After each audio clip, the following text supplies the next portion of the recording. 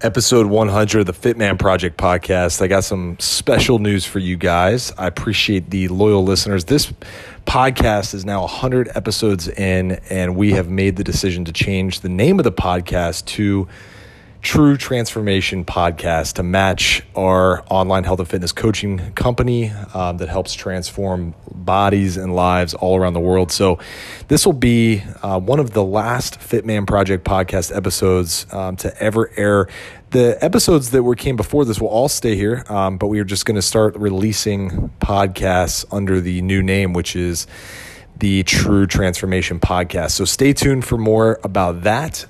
Today is episode 100. I just want to thank all of you for listening for the past 100 episodes.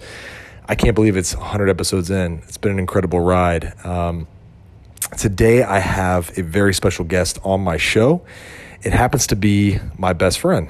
His name is Carlton Mack, and he is the author of numerous books, which you'll hear about when we jump into the show. But I've known Carlton for almost a decade, and he has been one of the most instrumental people to help me with my personal development. And so I wanted to have him on the show as a way of celebrating 100 episodes to help you guys with your journey and your personal development and a lot of wisdom that Carlton brings to the table. So you're going to hear his story and hear what he's gone through recently and the things that he has put into words in his books. It's going to be an incredible episode. So buckle up, get ready. Episode 100. Thank you so much for tuning in. I can't wait for episode 200. It'll be here soon enough. All right, let's jump into the episode. Mr. Carlton Mack. Carlton, what's up, man? What's up, Josiah? How you doing, brother? Oh, man. I had literally 10 meetings today because we're getting ready to head down to the beach for the week. So it's been a crazy day, man, nonstop since 5 a.m. Damn, never stops. Never stops, man. But I'm just like beyond hyped that this finally happened because I always say things do happen for a reason.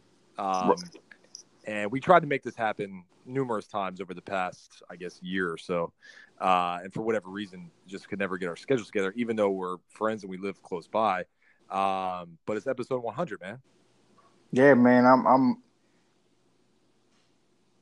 I know it's long overdue, but this is a big one. So congratulations on episode 100, and I'm honored to finally be on here. Yeah, dude, the pleasure's all mine.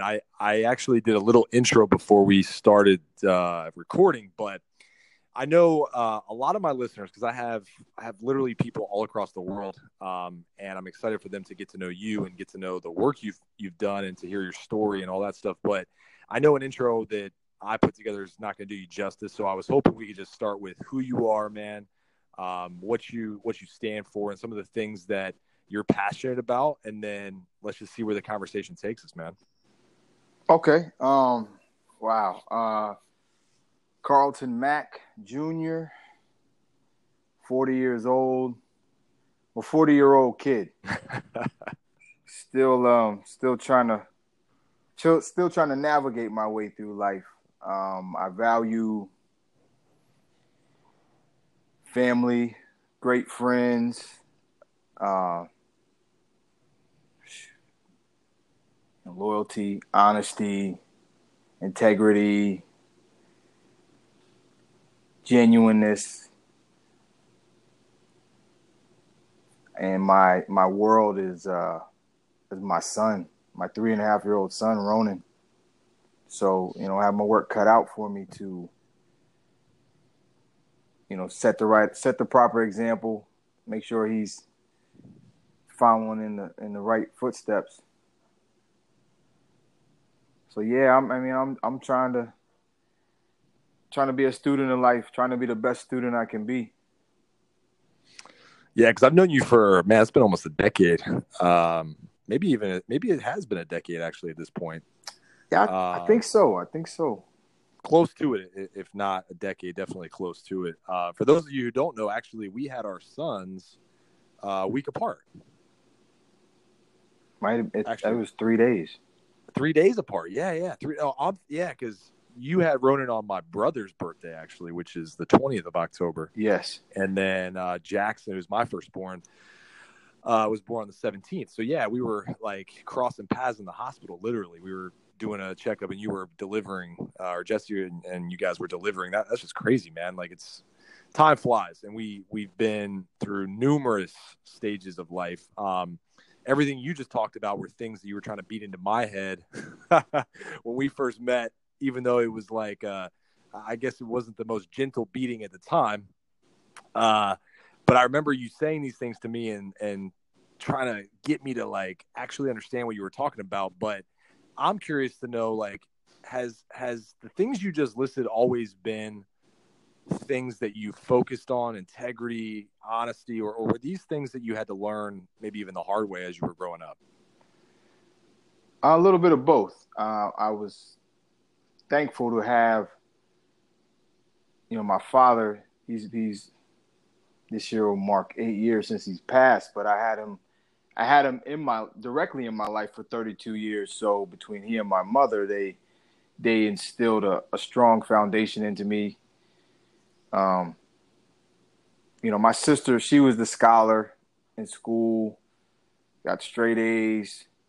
I was the average student that did just enough to get by. I didn't really get into trouble, but I'm the one that pushed the envelope. I was hard-headed, spoiled. So I definitely knew how far I could take things. And sometimes I took things too far. So, there were a lot of like great lessons, but there were a lot of hard lessons I had to learn from being hard-headed. And the one thing, I come from a family where we were very open and expressive, to put it lightly. So, we kind of would express ourselves, say what we had to say, but then, 2 minutes later, it's like, oh, do you want something to eat? So before you could even get too deep into your feelings, it was like, okay, yeah, I said what I had to say, but I love you. And I'm going to get something to eat. And, I'm going to make sure you're fed. Mm. So while I learned these things, my roadblock was while I learned them my way, while I knew how I learned it, I was trying to teach people the same way. Mm. So with your dad, because I know you talk about your dad a lot. I mean, was he like your first mentor, I guess? Could you call him a mentor? Would that be accurate? I think, I definitely would call him my mentor. He was the type of guy who, I could ask him whatever I wanted. He would tell me things and give me the consequences. This, we had just open conversations. Okay, you want to do this? These are the consequences. If you want to, like, I would get mad and I get, and like how hard-headed and stubborn I can be, how bullheaded I can be. So I would get mad, and if you get to the point where like he can't talk to me, he'd be like, okay, well, that's that I'll show you, I'll hurt me attitude. Mm. So it's like, he reached that point where, and he wouldn't even talk to me. Whether if it was something at work, I would get mad and I would be irrational. And it was like, okay, I'll show you, I'll hurt me. Because if you don't control it, you're the one that's going to get fired. Mm. So, go ahead. I'm sorry. No, I was going to say, one of the things that we always talk about, because I think one of our transformations that we're going through right now together is becoming fathers, right? Like we're trying to build leadership and to make sure our boys have a figure, right, and a leader and an example of what a man should be. And we come from kind of separate, I would say opposite almost backgrounds, where I had a horrible relationship with my dad, very, very distant, very just unhealthy. I think you probably have a little bit more of a close, or at least a close memory of dealing with your dad and to have a little bit closer relationship. But I'm curious to know, like, when it comes to raising Ronan, who's your firstborn, what are some of the key things that you're focused on as a father and going through that transformation right now? Like, what are some of the lessons maybe you learned from your dad that are positive, and then maybe some of the things that maybe you want to do slightly differently, if there are any? Well, the one thing that you and I really don't have a choice doing differently is, well, we have a choice, but discipline. I had the healthy fear of my father, but I know what it's like to feel that leather belt, and times have changed. So I want to. But one thing that's helped me with is discipline and manners and just in respect for other people, especially our elders. So respect, honor, discipline. Those things. First and foremost for Ronan, because you're a representative of us. Just like my parents, they worked in Prince William County school system. So my sister and I were a representative of them. So although my grades were average, my grades were like a rainbow. But so you got everything. But my conduct was straight A's. So it's one thing. Okay, you're not applying yourself, but you are not going to disrupt class or act up. And right. So, it's one thing, academically, kids are going to there's going to be in different brackets, I'd say, but, being a good person, that should be non-negotiable. That will be non-negotiable. Makes sense. So as far as because I've only known you for a chunk of your life. I didn't know you back then. I didn't grow up with you or anything like that. But I've known you in a period of time where before we had kids, we were focused. I knew you were at least, and I always give you credit for really pushing me to start my self-development journey, right? Where I was not just trying to get more fit or lose weight or attract girls or whatever. It was more of like trying to actually figure out how to use my damn brain, right? Like actually figure out how to exercise my mind. And reading, I always enjoyed reading, but I never really read a lot of self-development material until I met you and you started to tell me about things you were reading and things like that.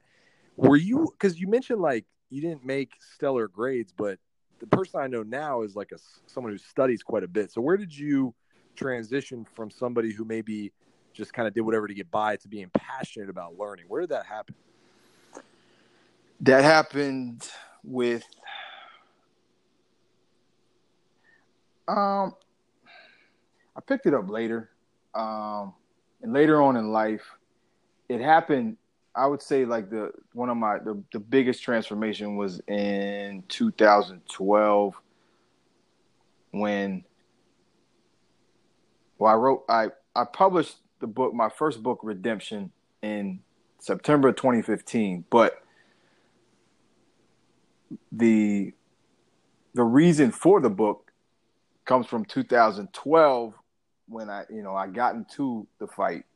I got into a fight in Arlington, Virginia, and it was a 2-year process of in and out of court, court costs, telling my having a top secret clearance and having to tell my job, I got into a bar fight. So now I'm wondering, do they think I do this every weekend? And I just got caught this weekend. And it's like, how's this going to affect my clearance? Is it clearance revoking? Because if I would have lost my clearance, I would have lost my job. Jesse and I would have lost our house. So it was like, okay, you can't live off this satisfaction. No matter how good it felt to retaliate, like that satisfaction has a shelf life. So let's go back for a second, because this is a story that has to be told right from the right way. So when you went through what you're talking about right now, this was 2012, right? So this is yes. This is when the fight. So to the listeners, if you don't mind, give them a little bit of like of a backdrop to this story, right? So you were in Arlington, Virginia, which is where we live. We live right outside of DC. And at the time, what were you working security as well? Were you like working security for Drake and all that, or was that after that? No, this was a time when I was working security regularly, whether it was personal detail or at different clubs in Washington D.C. Mm-hmm. And so for me, I grew up as the person who, who's respectful, who's, is gonna, if I bump you, I'm gonna say excuse me. If I'm gonna apologize. If I knock your drink out of your hand, please let me buy you another one. Just very, very, very considerate. So I thought that those were just general characteristics that everyone grew up with. Every guy, every man grew up with in their household. So if I learned, then you couple that with where I was working security. I was at my strongest point in my life. I'm working security. I'm learning how to, I've learned, how to hold my own, stand on my own 2 feet in some pretty sketchy environments. So now I'm like, can we curse? Yeah, of course. I'm like, I'm not taking shit from anybody. And I was the guy who I thought, you wear your emotions on your sleeve. So if I got bumped and you didn't say, well, excuse me, or I'm sorry, or even acknowledge it, I had to say something. My ego wouldn't allow me to just let it go. I have to say something. Hey, man, you didn't see me standing here. So then when I don't get the response that I anticipate, now I take it personally. Like, okay, you grew up with the same values that I did, the same principles. You're not practicing them on me. So now, I'm taking it as disrespect. So you fast forward to Arlington. I'm at the bar with a friend for a birthday party. We're shoulder to shoulder in a packed bar. The guy puts his hand in between both of us, and it's like, oh, I'm like, excuse me, I'm like, hold on, we're gonna get some shots, and we'll be out your way. And we took shots, and we were turning around leaving. I was like, here you go, no problem. And he was like, we're not in the hood. And anybody who knows me, I think there's an appearance, there's a language, there's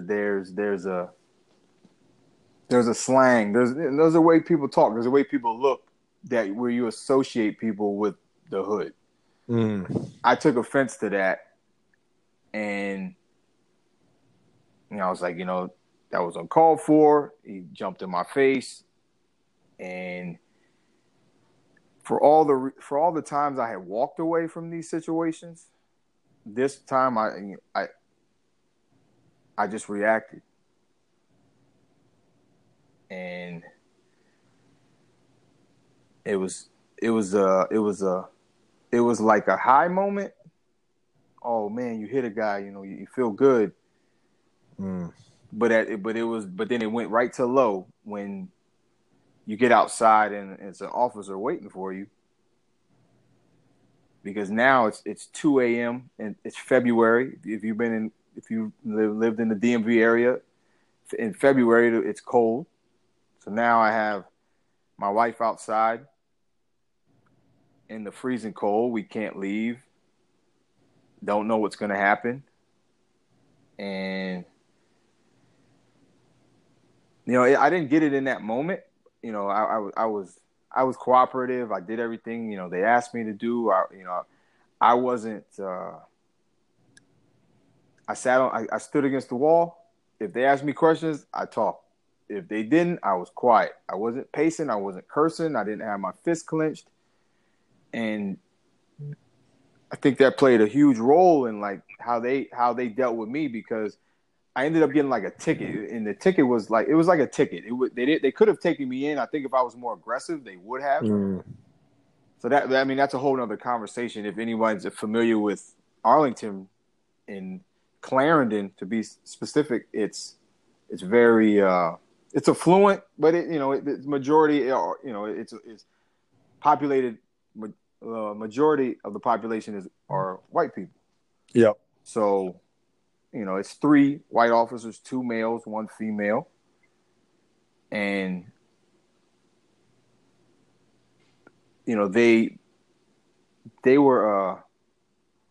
I was cooperative. They were cool. I mean, and they let me go, but they were like, you might have to just apologize and go your own way. But no, he pressed charges. So, it was like, okay, well, here's your summons. Then you have to appear in court. But I didn't. I got to go home. So I wasn't arrested, but I wasn't necessarily let go. So, yeah, if you want to interject with questions, go ahead. No, I mean, I've heard the story many times, obviously, because I've been around you and stuff, but I'm just thinking in that moment, like, there's a lot of probably emotions, because once you the adrenaline calms down, you go through the whole process. I mean, you're just trying to get out of there, obviously, like without any further damage, and you're on your way home. And so this is where the idea, or not the idea for the book, but this is kind of where the story behind the book began, right? This is kind of where things started to change in your life and things started to transpire that led to the book. But so then what happens? So he presses charges and go from there. So what was that nightmare like? Because I know it was a nightmare. I was around for it, and I remember. But what was that process like, and how did you start to put together the idea that you wanted to tell people this story? Well, immediately after, I didn't put shit together. I was pissed off. I was mad at the world. I'm like, I didn't go out for the next 2 months because I'm like, first of all, I had this mentality of, I'm not taking shit from anybody. I felt I was wronged. I don't agree, with the whole freedom of speech. I felt like there's a reason why we don't just go around saying certain things to certain people or people in general, because they're going to respond back with something just as bad or nasty. And depending on the back and forth, it can lead to a physical altercation. It's just common sense. So I'm like, it wasn't really racial, because I don't think being hood is limited to just black people. I mean, if we're being honest, though, it was racist. I mean, there's no doubt that he probably wouldn't have said that to me, right? Right.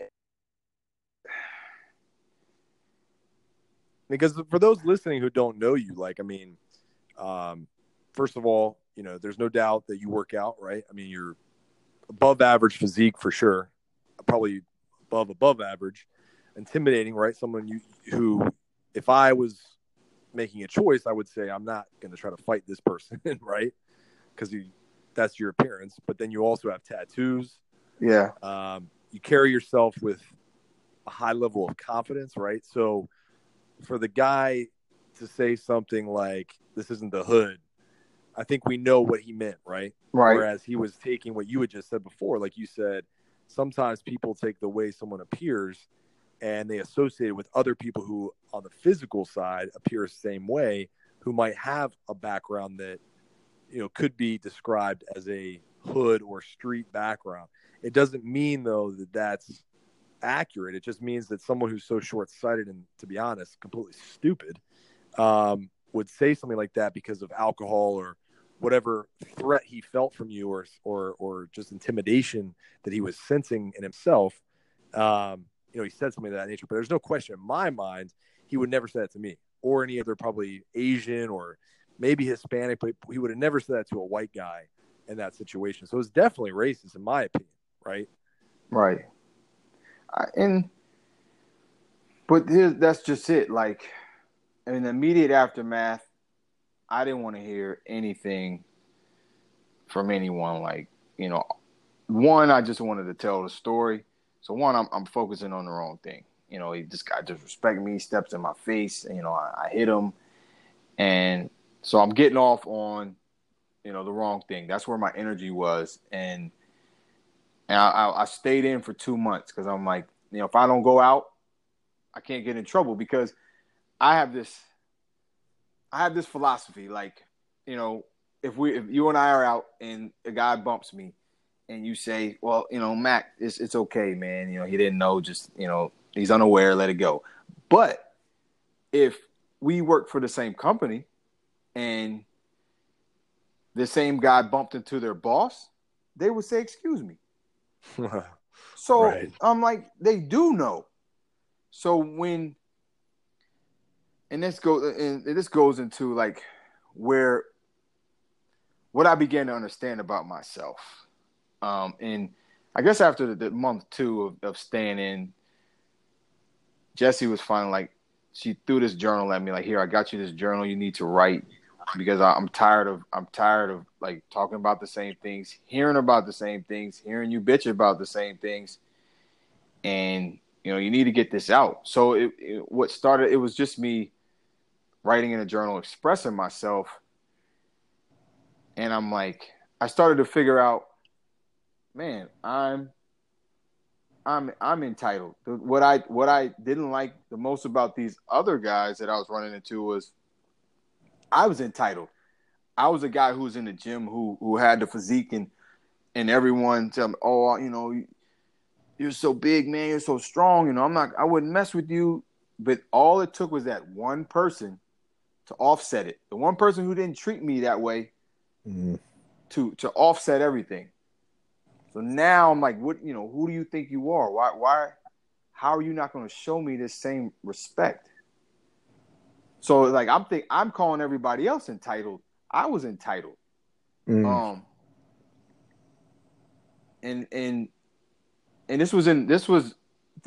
didn't matter. It didn't have to be in a club or a bar setting. We could be at the gym. And if I want to lift the 130-pound dumbbells, and you're using the bench in front of them using the 50-pound dumbbells, I would get mad because I'm like, why are you using this bench instead of using a bench that's closer to like the dumbbells you're using? I'm not thinking about, well, this was the only open bench. I'm not considering that this person is not trying to like be in my way or block me my way. It's not even my gym. We pay for the gym together, the membership. So I had, I'm realizing I had entitlement issues. I'm realizing that I would prime myself with negative words like pride and ego and not taking anyone's shit. So I was already, if you look for a battle, you'll find one. So I would leave my house saying, oh man, I hope these assholes aren't out. And instead of saying, I hope I can be poised and patient and tolerant of these assholes. I hope I can control myself and my emotions. Because if you put people and alcohol together, there's gonna be some assholes. Hell yeah. But I was delusional. I was thinking like, yeah. My whole outlook was, oh, I hope they're not out tonight. So I'm already like, okay, the first one that's out, like, how the hell did you get here? Like, what? I thought this is not how my night was supposed to go. So it was painful to fight through that because it was like crushing all of my theories and philosophies, things that I had held on. I held on to with conviction. I had to begin to let go one by one. And this process took how long? So during this process, of course, like you were in the courts dealing with somebody trying to sue you and all this other stuff. When did you decide, hey, the self-development that I'm going through and the realizations that I'm having about myself and the way I think and the way I perceive things, like when did you decide that, all right, I gotta get pen to paper and I gotta put this out because these are lessons that other people need to read now, not just myself. When did that actually become a reality for you? When was that decided on? Good question. It was okay. The incident happened in February of 2012, And then I began actually writing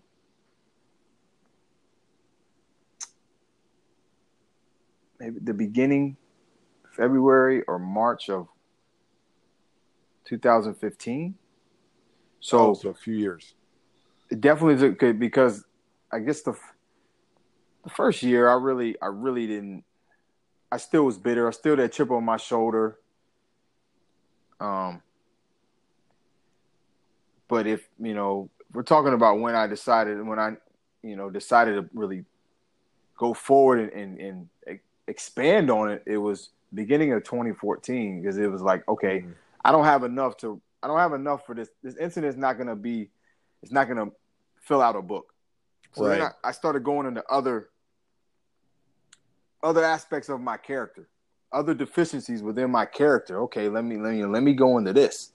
Let me go into this. So, the whole like mentality I had, like it was like, people were I confused my standards with other people. So it's like, because I act this way, you should act this way. And if you didn't act this way, you were wrong. And that, that leads you to that can lead to a lot of trouble. Absolutely. So for the book itself, for those who may not be familiar with the book, what was once you started getting this book created, what became like the theme for the book? What was really like, what was the purpose behind the stories and the lessons, everything like that? For someone who's listening, who's like, man, it sounds interesting. What was this first book really about? Like, what was the core message behind it? It really was about identifying, recognizing, emotions that people, namely males, all experience. Identifying these emotions, confronting these emotions, because what we don't confront can't question us. So it's like, okay, let's you feel okay, you're becoming one with this emotion. But what does it stem from? What's the root of it? Because if you can't get to the root of something, then you're never going to be able to solve it in a meaningful manner. So just basically, if you view everything, if you're a hammer, you view everything as a nail, you're definitely going to find yourself. You're going to find yourself in a lot of trouble. So it was about identifying with different emotions, different scenarios, and then get into the root of those. Where do they stem from? So it's like, okay, it's about, there's an experience and there's an interpretation of an experience. And so the experience is what actually happens. But our interpretation is our perception of what we think happened, what we feel happened. But if we don't break these things down for validity, then we're always gonna rely on the same methods. So what was that? So getting their thoughts out on paper. I mean, I know, like, obviously, I'm in the midst of writing a book in regards to nutrition, but it's crazy how, as we write a book, and we're trying to do it, I guess, and maybe your mentality going into writing this book was more, let me get through my own thoughts, right? Versus let me help the world, or let me teach, my future sons or daughters or whatever these lessons.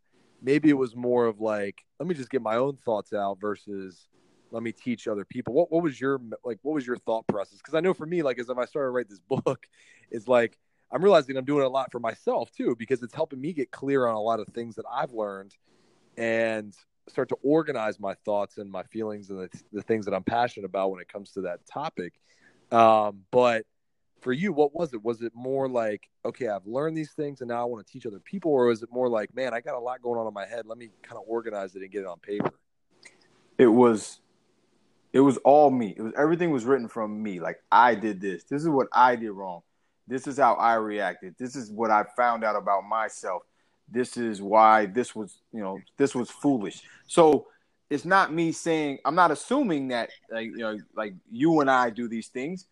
I'm telling you, I'm telling it from my perspective. This is what I did, and for the reader, if you relate to it and it resonates with you, great. If not, that's cool too. But it's one of those things where I'm getting everything out, from my perspective, and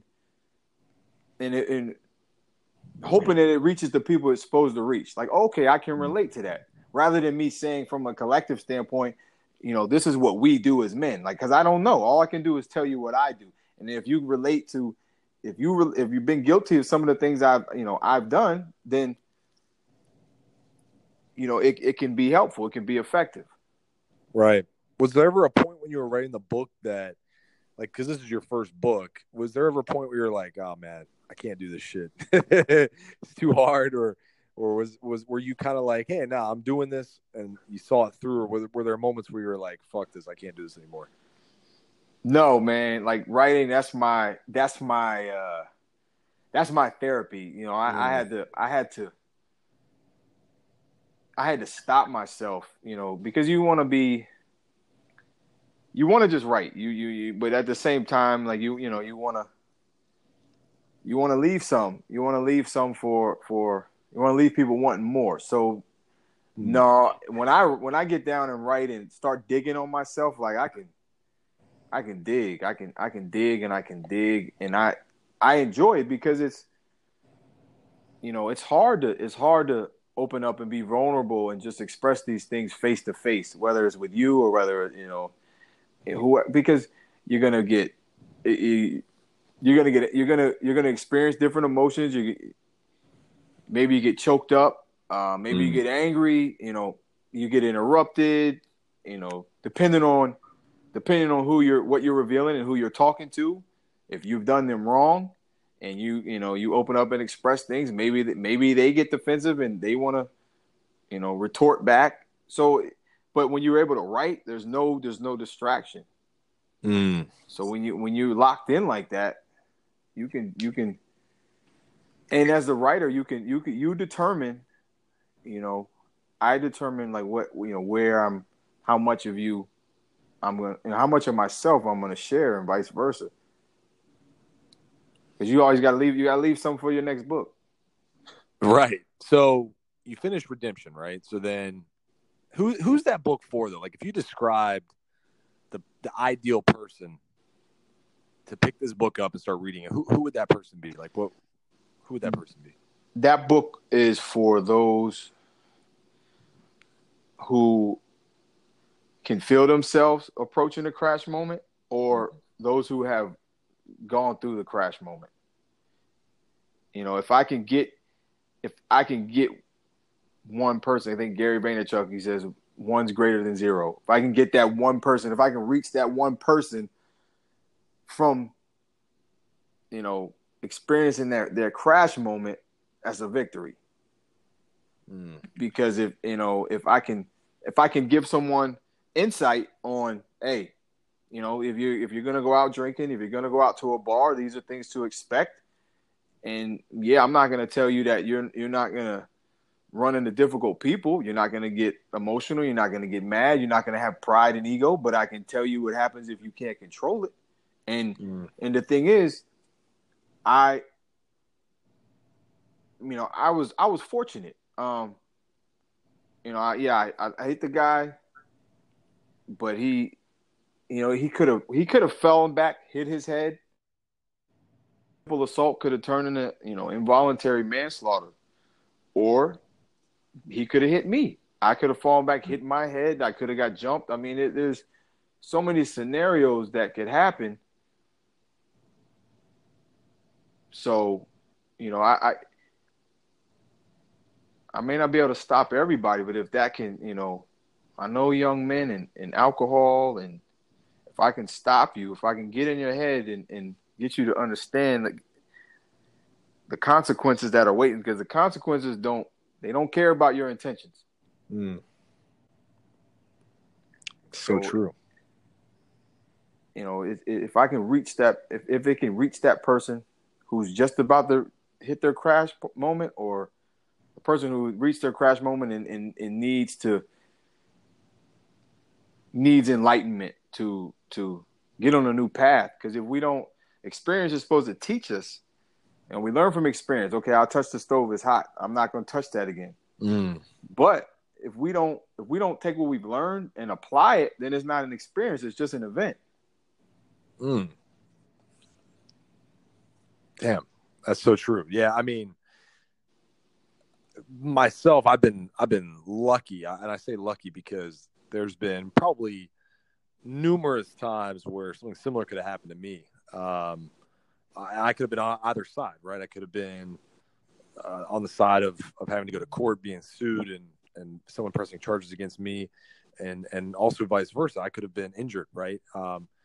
I know that growing up, there wasn't a whole lot of just awareness, right, of what I was doing. It was more of just instincts, right, and basing my decisions on emotion. But when it came to, and I say that because, I mean, at the end of the day, like now as being a father, you know, I think to myself, man, these are the lessons that I want my boys to learn as fast as possible, right? Because there's so much that can happen. I mean, I tell Michelle, my wife, every day, like getting involved with anything related to violence or legal trouble or anything like that is so dangerous in today's world, because you never know, like, what can possibly happen, and the repercussions that can literally destroy your life. But you got through this, right? So the outcome of did you tell the outcome in the book? Because I don't want to ruin it. I do. Okay, so that's right. I do. Yeah, so we'll save that for the book, and we'll at the end we'll give you some options for those listening to pick up these books. But what made you decide to write another book? I mean, I'm going through the writing process right now, man. Like, I'm already like, man, this might be my only book. This shit is hard as hell. So when did you go, okay, book number one, get it out there? I mean, incredible success, right? You put it out. It's an achievement. You've done something incredible now that'll stand the test of time. But when did you decide number two's got to happen? I was in that. I guess you could say I had that hangover. I was still inspired. I was in writing mode. So, you know, I was like, I gotta get these thoughts out. And I know you can relate to that now, like being in the process. You know, and if you're not doing it, you know, if you have these thoughts, man, jot them down, keep a pen with you, write them in your notepad so you don't forget them. Right. And that's where I was. I'm like, okay, so I have redemption.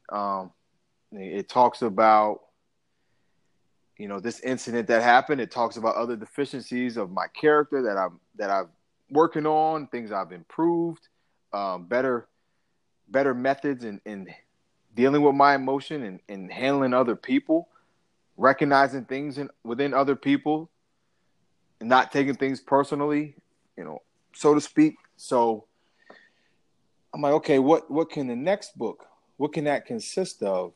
And I'm like, I want to write a book for men, you know. And this was the second one's the attributes of man. So it has 18 attributes that I feel constitute a man of value. Humility, integrity, your word, compassion, resilience, patience and tolerance, accountability, to name a few. Yeah. And this one, redemption, is like a memoir. And this one, the attributes of man, it's like a reference book. So it still has personal stories, personal experiences, but it also has information from a lot of other sources. So what was the process like? I mean, how was it different in comparison to the first? Was this now like, wow, okay, I've gone through this and now I want to maybe research more things, right? Was it more like finding third party, information versus like your own internal information, or what was the process like for book number 2? It was, well, this one was maybe 130, 140 pages longer. So it was a lot more writing. And then how I did the chapters is like, I always put like a personal experience, one of my personal experiences or personal stories in it, as well as referencing, other things, other people. So I still want to, it's not as personal, but I still want to give you that personal, give you more of me. Right. So you can learn more of me and about me. I mean, I think that's so important too, because like a lot of, and there's many quote unquote experts out there when it comes to different facets of development and becoming a better person and better value and all those things. But oftentimes it's more of just teaching, right? Telling things, giving information, giving tips, right? When in fact there's really no like real life examples from that person's story, right?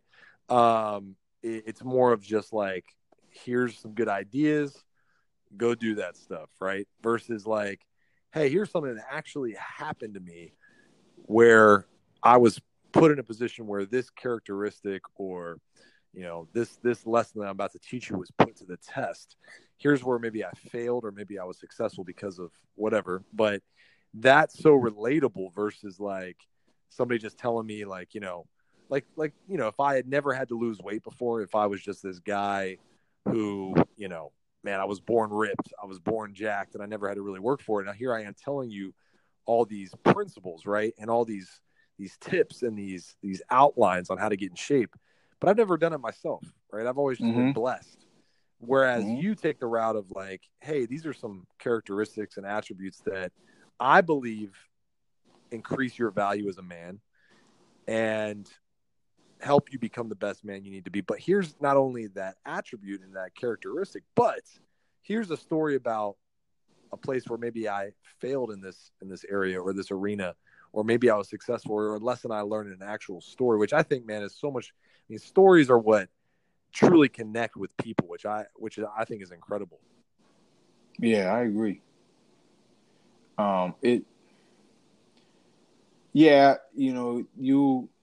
I want you to be able to feel like you walk away, you read this book, you're like, man, you feel like you know me, even if we hadn't met face to face or haven't talked. So it's not, some of it is very deep and personal. Some of it is embarrassing. Some of it's funny. I mean, it's like, wow, I never picture you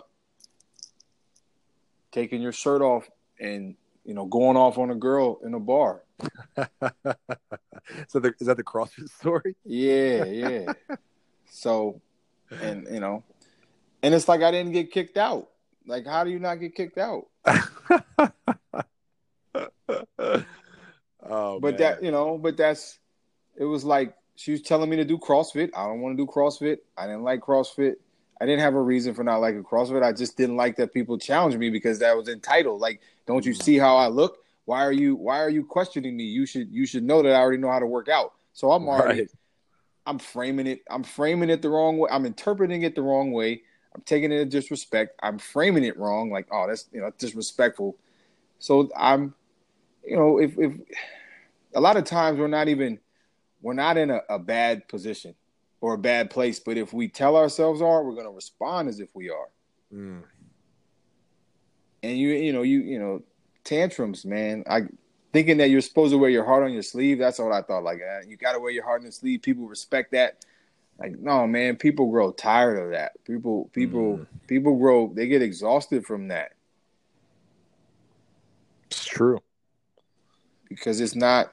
It's not that serious. I thought it was that serious. It's not that serious. But it took me. The majority of my 40 years on Earth to, realize this. Yeah, I mean, what's crazy, like, and I don't know, this is kind of a side topic, but just thinking about our kids, right, and our boys, and because they're going to be growing up in a world that looks and acts a little different than the world we grew up in, especially with things like social media. I mean, we never experienced Facebook and Twitter and Instagram and all these things until we were already in our late 20s, 30s, right? I mean, these things were new, relatively Right. new to us. We had already been through, the majority of our life. And so it's only been around for a short period of time. It's already made a massive impact. Do you think, and I'm curious because I have my thoughts on it, but do you think that the lessons that you're talking about in your books, right? Now, as fathers, we hope to pass these lessons to boys and teach them from an early age. But do you think that the world they're growing up in will make it easier for them to learn these lessons, or do you think it will make it harder for them to learn these lessons? Oh, that's a good question. I think a lot of it depends on like how how close we are with them. How the relationship we develop and cultivate with them. Because here's the thing, man. The brain's a creature of repetition. So whatever gets to it the most will rule it. And it can't resist something that's regularly placed in front of it. So I say that to say this, our kids, our sons they're going to hear something from you and I, but they're going to get so many more messages from everyone out in the world, whether it's social media, their friends. And it's like, if, one thing about, so our influence is huge because we're both very knowledgeable. We're both smart and intelligent, but if we don't have influence over them, our knowledge isn't going to matter. Right. So, it's really, really, how close are we to them, or where are we of what they're doing in their relationships? How well are we listening to them to understand them? Because if they don't feel understood by us, they're going to seek it. Mm. So it's that much more important for us to be diligent in our parenting because of social media. Because I mean, I know I'm guilty of having my phone too much. So you can only imagine what it's like when they're, what the phone's going to be when they're 16 years old. Right. If they're playing sports, if they're involved with things at school, if they have a girlfriend, if they have the phone, bro, they're not gonna have time for that. So that was one thing. My dad's messages they're instilled in me, and hopefully we can instill the same things in our sons. Yeah, because I mean, my thought is that we live in a world where there's so much at your fingertips, right? Which is a double-edged sword, because there is a lot of opportunity to learn things that are valuable, that are something that maybe you couldn't have just picked up and learned 20 years ago. But there's also, I think, a much deeper and more intense need for good fatherhood, good parenting in general, and just more self-development than ever before, because there's just so much more information, right? There's so much more things being thrown at you. So you have to be clear. Like the saying, if you don't stand for something, you'll fall for anything, right? Right. It's never been more fucking true than now, because there's a lot more anything. There's a lot more access to all these other ideas, and the access to not just ideas, but these disturbing images and events that now, if a kid blows up a school or shoots up a school, about it within seconds, right, of it happening. Mm-hmm. Like there's people literally tweeting about it as it's happening. Whereas before, I remember Columbine when I was in high school, and I didn't know about it till 6-8 hours after it happened, right? Like the delay back then from something happening or getting into an idea or learning something was so much greater than it is now. So I feel like the lessons and the diligence and the accountability that you have to have with your kids is way greater. And honestly, I can't even imagine what's going to be like in 16 years when they're, we're getting ready to become adults, or they are adults actually at that point. It's going to be, I think it just solidifies the lessons and the things we talk about to our audience about how important it is to take care of yourself, right? So that you can, it's like the oxygen mask, right? You have to make sure that your shit is on point so that you can help the people who look up to you and need you, help them survive in this chaotic world. But anyway, so I say all that because you have a third book, man. We haven't even got to the third book yet. The first two incredible books. I mean, I own multiple copies, but the third one kind of went a different direction. Right. So walk me through a little bit of like the lead up to the third and the idea behind that one. Okay, the third one it's called Revelations of Divorce, Disclosure Through an Internal Lens. And the premise of that one is I had an affair, which ultimately led to the demise of my marriage. And this book was it was one of the toughest things to write, but it was needed. It's written from a perspective of me, my bullshit, things that through reflection I found out were wrong within myself, my characters, my behaviors, my emotions, and it's a book. It started out as letters to Jessie, my ex-wife, and it was one of those things. I didn't necessarily know it was going to turn into a book, but then it snowballed, and one of the chapters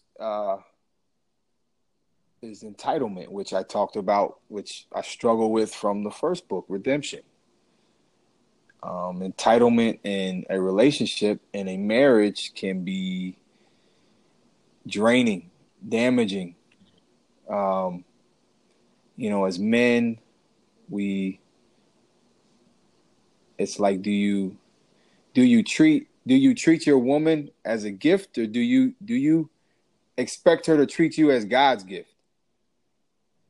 And you got to be really honest with yourself. And in my case, more times than not, I expected Jessie to treat me as God's gift.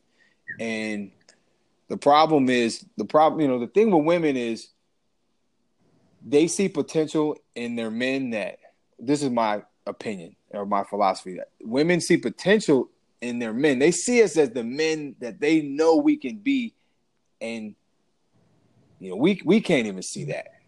So it's like, as knucklehead as I was, it was like she still saw the stars in me. And we lost our way, and rather than me sit her down and communicate where I was, have her communicate where she was, I went seeking. I went outside and went seeking.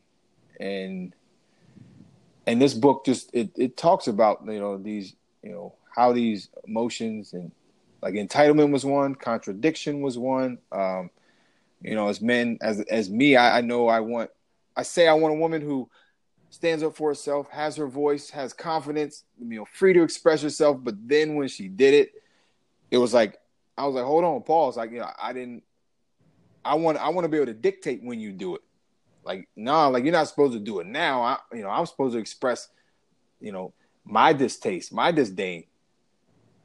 So, I would shut her down, and then, you go through a cycle of that. And then next thing you know, a woman's going to withdraw.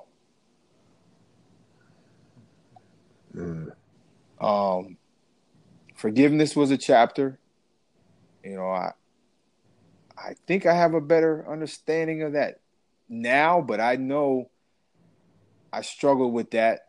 It was one, you know, if and you know, like when you and I first met, and I'm trying to, you know, instill these lessons in you, or you know, teachings I've had, and it's like I would tell you things, and then I would like have you under a microscope, so I'm judging every move you make or every decision you make, and if it didn't align with what I told you, I'm like, oh man, you weren't listening.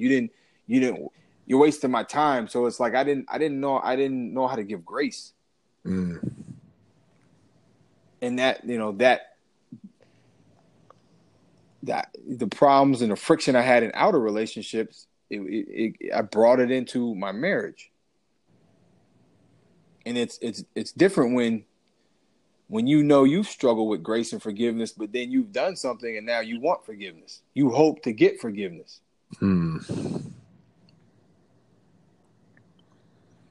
Was this the hardest book to write for you in comparison to all three? Absolutely. Because it's, you know, I had to get naked. Yeah. And I know that, you know, the divorce rate for first-time marriages is 50%. I know that, you know, affairs are prevalent. I know that people can relate. However, you know, this is for that man or woman who is ready to own everything. Because, you know, relationship is 100%, but you can only, it's 50-50. You can only own 100% of your 50. So this is me owning, you know, 100% of my 50. I can't tell you what, you know, Jessie did wrong. You'd have to ask her. You know, that the pointing finger business, you know, my dad told me when you point the finger, you have three pointing back at you. She may not feel like she did anything wrong. That's not for me to decide. All I can tell you is where I went wrong. So this is, you know, this is another one I would say is for men because, you know, men, we sometimes things don't work with your wife or your girlfriend, but when there's a kid involved, it's like, you know, when he's of age and we're gonna have that conversation, I want to be able to tell him. I want to be able to be truthful with him, but also it's, you know, it's like I had to ask myself, who do I want to be? You know, who do I want to be? What kind of man do I want to be?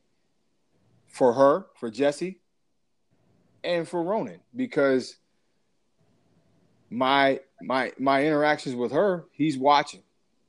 He's gonna see that. So if I'm ugly towards her, if I'm disrespectful towards her, how am I going to discipline him if he's ugly and disrespectful? So I chose to write this book, you know, to have, you know, contrition for my choice, because it was a choice. It wasn't a mistake. Mistakes to me are things that we make when we have no prior knowledge. Like, you know, you take vows, you know that's one of the vows. Like it's like if you go to a bar and you have 10 beers and you get behind the wheel, you didn't make a mistake. You know that you're not supposed to drink and drive. You know the consequences. Just made a poor choice. You made a poor choice. Yeah, you made a conscious choice. Right. Yeah, nobody forced you to do it. No. So, you know, there's accountability. So, yeah, I mean, I contradict myself, you know, and I wrote about integrity in my second book. You know, this is a black eye on that integrity, but, you know, I own it. I take accountability for it, and I'm still learning. I mean, effectively what you've done, and I mean, like, you know, I can say it because I think, at the end of the day, what you've done is courageous, right? Because, like you said, you had to get vulnerable, real vulnerable, and not to mention you've now created what is effectively a roadmap, right? Not just a roadmap that gives you the bright, shining path that's free of any kind of distractions and free of any kind of hurdles, but one that is actually raw, right? And says, hey, these are the lessons I learned. Doesn't mean that I'm perfect.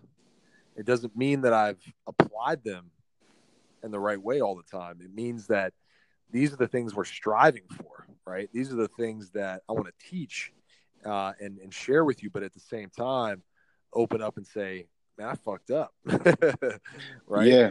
At times. Right. But I also had the awareness to go, let me go back to the drawing board and let me get my thoughts out and let me start to organize and to decipher maybe why these things happen, what I would do differently, and give the reader, which, is in this case, someone who's listening who's like, wow, this is similar to what I've been through, or maybe I can learn something here, a chance to hear the real story, right? Which is, in my opinion, oftentimes missed these days because all we see is highlight reels. So it's important to understand that even though you have the knowledge and the experience, you also have the courage to talk about things where you weren't perfect with these ideas, which, man, is awesome. Like, I mean, and I think that's why I wanted you to get obviously I respect you as a person, and I think that you're an incredible human being, but I also know that the world needs to have opportunities to get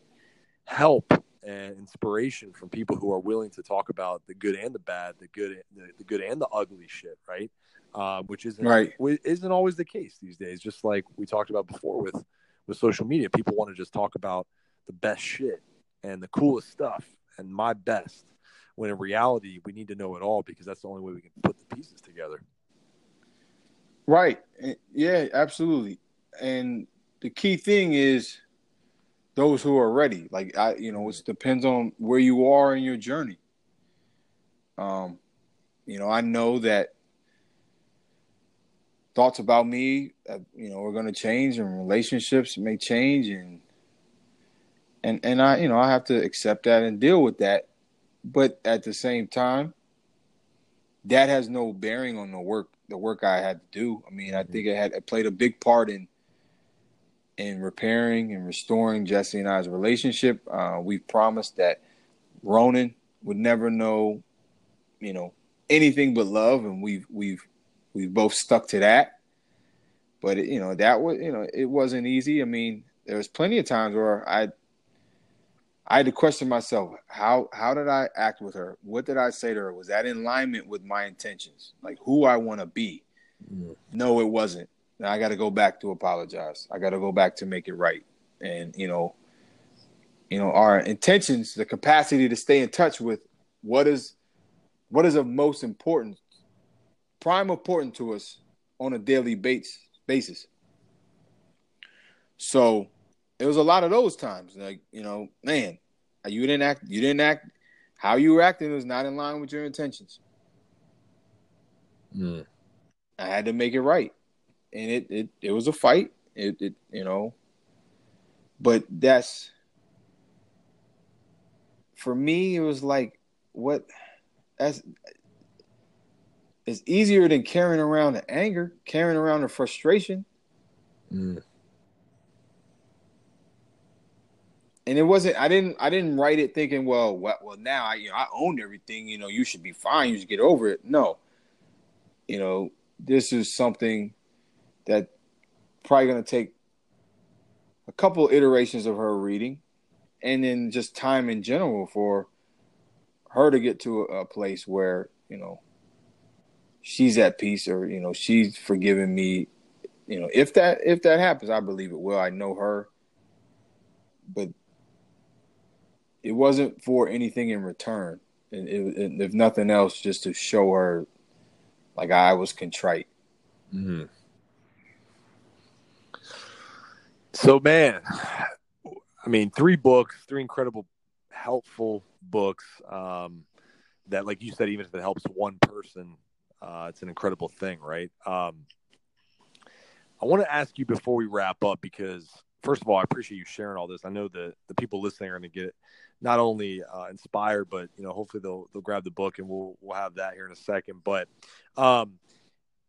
this is a fitness-based podcast, right? But we try not to talk too much about fitness, because I believe that health and fitness and all that stuff starts with your mentality, right? It starts with your psychological state, and being prepared and ready to change, and being on a journey, right, to not just improve how you look and all how you feel, but how you think and how you study and all those things. So my question for you, because I mean, fitness is a staple in your life. It always has been, as far as I've known you. What is fitness for you? What is it in your life? Like what does it do for you in your life? Ooh, that's a good question. It's loaded. Fitness for me now, I mean, it started as like beach muscles. And then before I wrote Redemption, the first book, one of my good friends, like a big brother of mine, a mentor, he told me, you want to make sure that your mind's not chasing your muscles. Make sure your muscles are chasing your mind. So this was maybe, I'm 40 now, so I was 34. So it was like, and it was like, my dad told me it didn't matter how much weight I lifted or how I looked. If you didn't put anything in your brain, you were going to be a dressed up garbage can. So although I'm still vain and I still want to look good, I still want to be strong, it was like, what do you like? Okay, how can you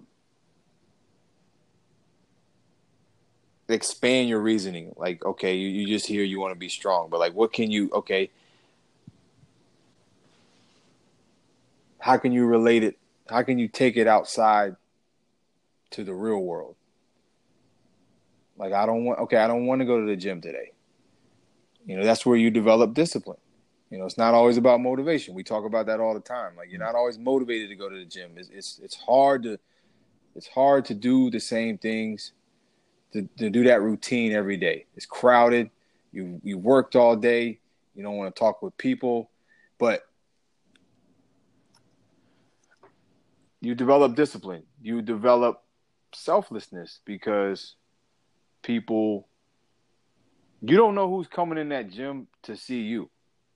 And if you are in a bad mood and you kind of blow them off, their whole workout might be done. So,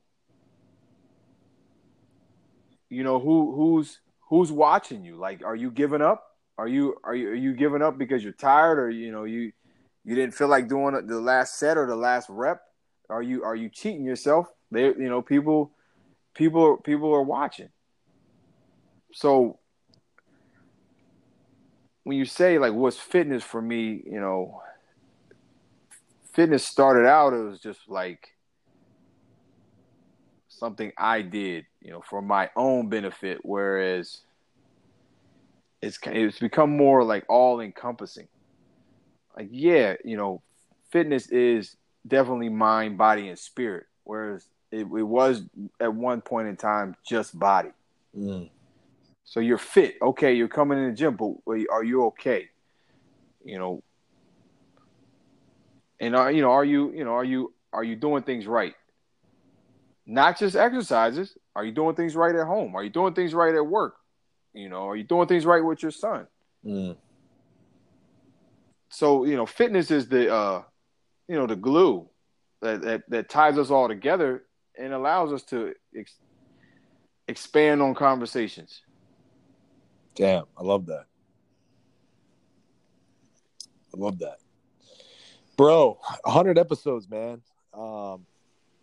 I'm glad that this happened for the timing aspect, but also just because I know that my audience, which has grown, tremendously over the past year and a half, is going to get a lot out of this. So what I want to do, I didn't tell you this before we jumped on, but what I'm going to do is I want to give a copy away of each one of your books.